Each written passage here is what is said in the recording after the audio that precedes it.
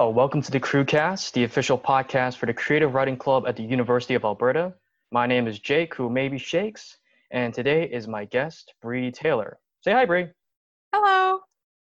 Okay, Bree, tell me, why are you here today? You invited me here today, Jake, to talk about my piece in the upcoming anthology, the debut anthology, which I'm very excited about, and I'm very excited and honored that you reached out to me to talk to you about it. Oh my God, I can't believe you're honored. Yeah, you know what? You should be honored. You are in the presence of a king. Oh, good Lord.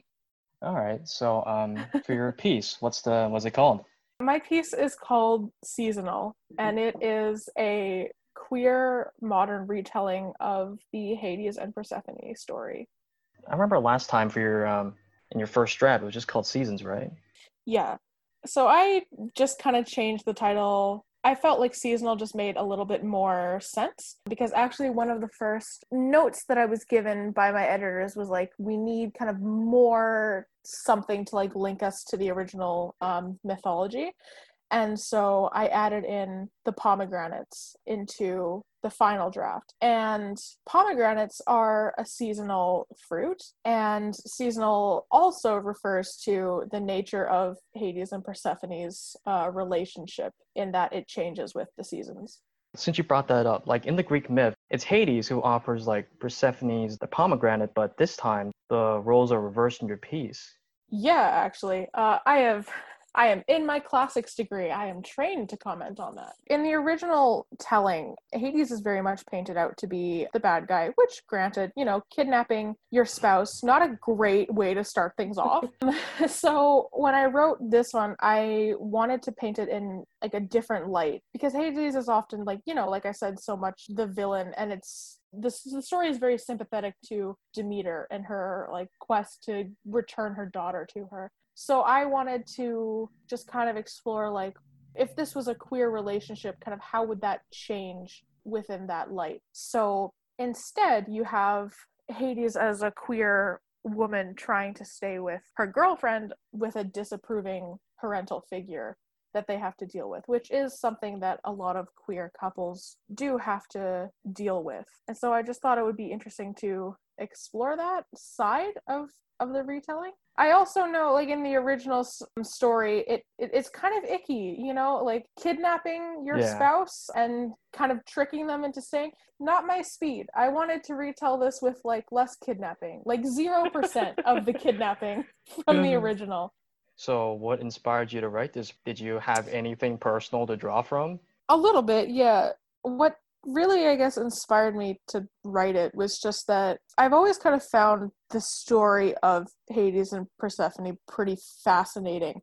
And I think in kind of more modern art, we've been seeing a lot of retellings of the story. So like you have Lore Olympus, which is a webcomic that is also like a more modern retelling. You have Hadestown, which is an absolutely brilliant musical. But I had yet to see any retelling that took it on from a queer lens. And to me, that's always something that's important. I like writing queer stories. I like writing queer representation because it's something I never got. So I've just kind of decided to write my own. That's basically what inspired me, was just like, old story that I like, make it gay. Let's go. Full send. Gay. I love it. I actually wrote the very first draft almost a year ago. Oh. And yeah, the first draft was, I believe, about 8,000 words. 8,000 words. 8,000 words, yeah. I was verbose. I think there was a dog in it. I had to like cut out the dog. You cut out the doggy? Yeah, kill your darlings, man. Hades kill had your a dog. Dogs. You heard that, folks. Bree Taylor tells you to kill your dogs. Don't get it twisted. If I end up on the front page of the Gateway, like local student tells people to kill their dogs, I'll be very upset with you, Jake.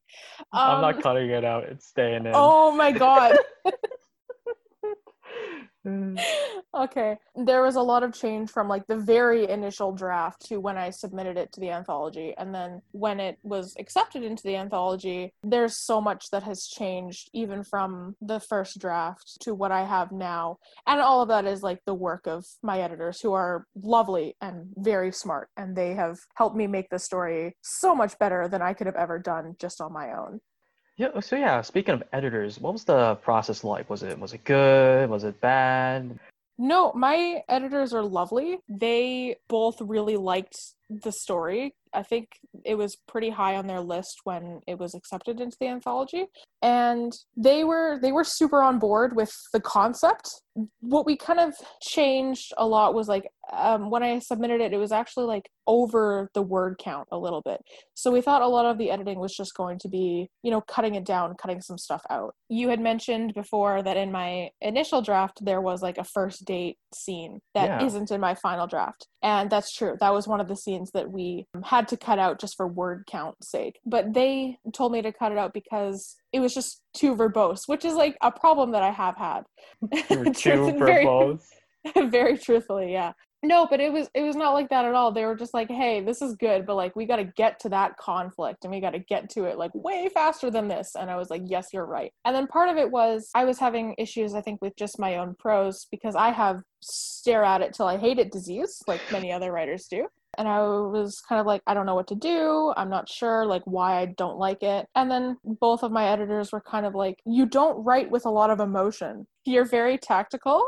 You're very analytical. You're very textbook.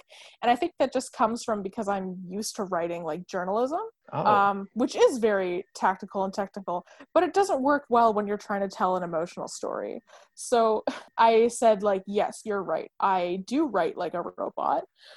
And they encouraged me to fix that, and I don't think I would have ever kind of come to that conclusion on my own. I think the emotion was just kind of like a personal thing on me because I tried to be very tactical, because I think one of my bigger fears was like it being cheesy, but then after a while when they were kind of like, no, you need to inject more emotion, and I'm just like, you know what, if it's cheesy, who gives a damn? So I'm very grateful for all of their help, and they've been fantastic to work with. And they just said, yeah, like fix this part right here. We need your characters to emote.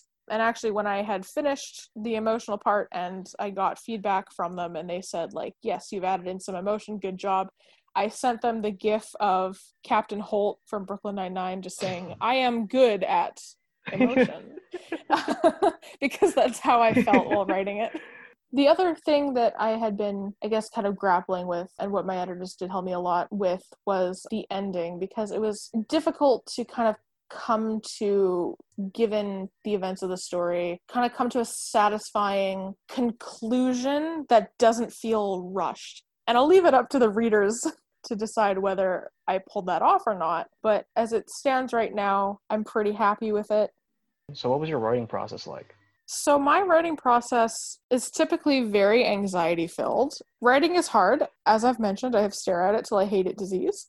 So I found that actually having like hard deadlines with my editors and them being like, Bree, we need you to have this in now, was like the only thing that got me to actually write. So for me, the process of just like crafting the story was kind of like, how do I play within these own limitations because it's a retelling, but how do I inject kind of my own version of the story, or inject kind of myself into the story without it being like completely different, or without the two clashing together? Yeah, actually, why did you choose Hades and Persephone's of all other Greek myths you could have just picked out of the roster? That's a really good question. For me, picking Hades and Persephone, I think, was just a matter of like putting out the art that I wanted to see and not waiting for someone to give it to me. Because like I had said, there has been like a surge of like Hades and Persephone retellings, but none of them that I can maybe fully connect to as a queer person. For me, I just found it to be like interesting if you flip the main narrative voice from like Demeter or Persephone over to Hades instead, and how does that look like from their perspective? And when you add like the intersection of queerness, how does that make the story more interesting or more compelling? And I just kind of liked the ideas that I came up with and ran with it, and wrote down a first draft, and here we are, which is a very long-winded way of saying because I wanted to. Oh my God. Okay, so this is like the second time. This is the second story in the anthology where there's like a mention of a mortician. Oh, really? Yeah, and like Lamort, which it's like Oh, yeah. Mm-hmm. yeah, about I this. haven't, I'll make a confession. I haven't actually read a lot of the fiction. What? Sorry, it's simply because when I submitted my fiction piece, I didn't want to like be involved with any of the other fiction, so like any choices would be biased towards myself. So I didn't really read a lot of the fiction. I read all the poetry and I read all the flash fiction and I read all the nonfiction, but I didn't read a lot of the fiction for that reason. I also think it's fun, like, just to give myself like a surprise, like when the anthology comes out, like I can read the final drafts and be like, whoa. Yeah. Well, my God, there's another mortician in here. Who would have thought? Maybe it's a shared cinematic universe. Ooh. I would love to do an anthology with a shared cinematic universe. Let's get on that. We just call it Underworld or something like really edgy and emo, and then we'll just like Undertale. Undertale? You think Undertale is edgy and emo? If you lived on Tumblr at the time when Undertale came out, you would think so too. You can cut all of this because I've just outed myself for being a Tumblr kid. Nope, I'm not cutting this out. No, Jake. Now I'm trying to think of ways to work this bit of audio in. But anyway, so Brie, where can our audience find your piece? You can find this piece in the Creative Writing Club's debut anthology, along with many other wonderful pieces of fiction, flash fiction, poetry, and nonfiction. And I'm very excited that you're interested in my work and in this anthology. All right. Do you know when it's going to be released? No. Yeah, I don't think anyone knows when it's going to be released. All right, we're going to have to leave them in suspense for now. And by now, I mean in the future, because this is Jake recording several weeks after the interview. I've been told by our Generalissimo, El Presidente EJ, that the anthology is estimated to be released around late October. Something more official will be announced here, so do stay tuned for more information.